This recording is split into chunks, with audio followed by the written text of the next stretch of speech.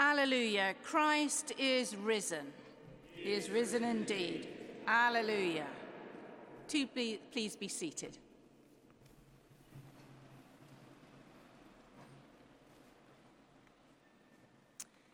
It's a real delight to be here this evening.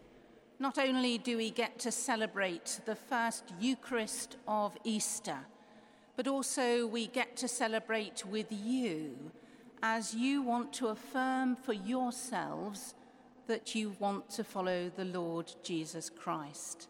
And this evening we will confirm you in your faith, and we will ask for the gift of the Holy Spirit. But also, all the people within this cathedral this evening will also promise that we will support you in the years ahead. So I wonder, as we celebrate Easter, as you celebrate your confirmation, what does it mean for you? What happens next? I have to admit to you that I am not a great athlete. You may guess that from my physique. I used to run cross-country and I used to play hockey. Now I jog, or rather stagger. And if any of you see me staggering across the bridges of London, treat me nicely. However, when I see a really good athlete, someone like Mo Farah, Jessica Innes, or Andy Murray, when I see them and they've just won a gold medal or Wimbledon and are asked, what are you going to do next? Now, if it was me, I would say throw a big party, celebrate, and give up. However, what they often say is, well, they may celebrate a bit, but actually they're going to return to training. Life goes on, but in a changed reality of what they have achieved.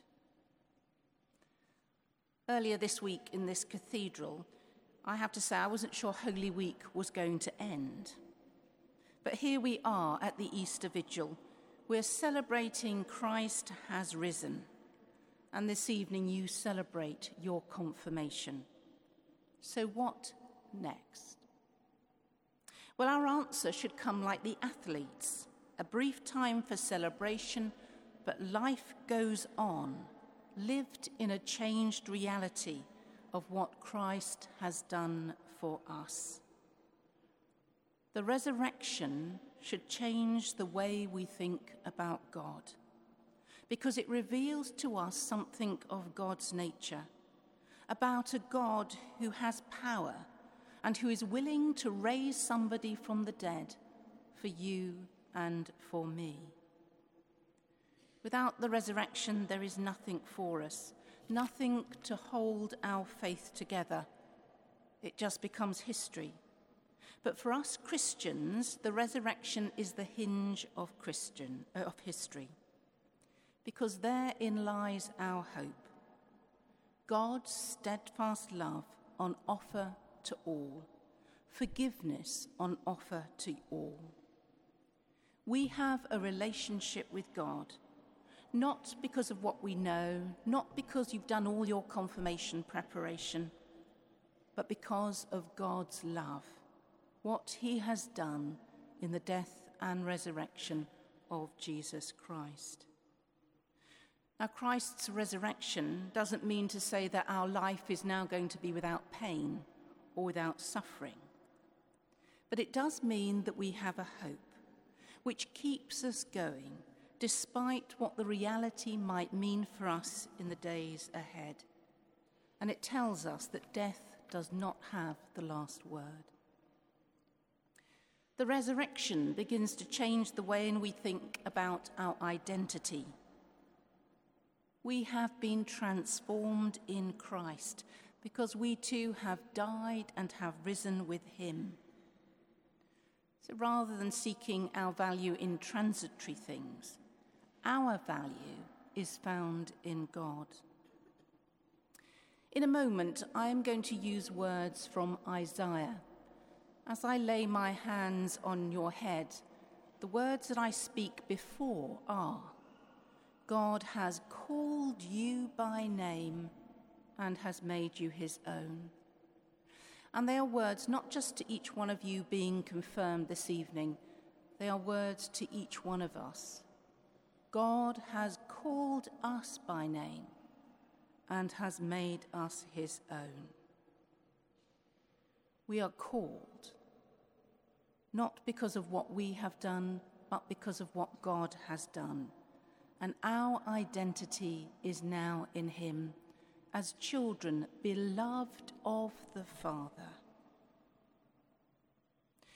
The resurrection should also change the way in which we think about the world. We are now in Christ, which means we need to view the world as Christ does. All we do should be Christ-like, marked by love, putting others before ourselves, breathing new life into situations of despair, bringing peace, mercy, justice, care for the sick, for the poor, the outcast, and the lonely. Living after the resurrection means lives changed, living in a new reality. The Chancellor of this cathedral, Paula Gooder, has written a book called The Risen Existence. And in it, Paula talks about how her daughter asks her, "How does God make us real?" And she continues, "Does he draw us first and then colour us in?" Paula gives us this wonderful description of the resurrection life. First, God draws us. He draws us both in a sense to him, but also in a sense of recreating us in our new life in Christ. And then he proceeds to colour us in. Our continued life in Christ is the way in which God colours us in, not just for our benefit, but for the benefit of his world. So what are you going to do now? You are being confirmed. What are we going to do now? Easter Day has dawned. Let us pray that we may live our lives, but live them in a changed reality. And let us allow God to colour us in. Amen.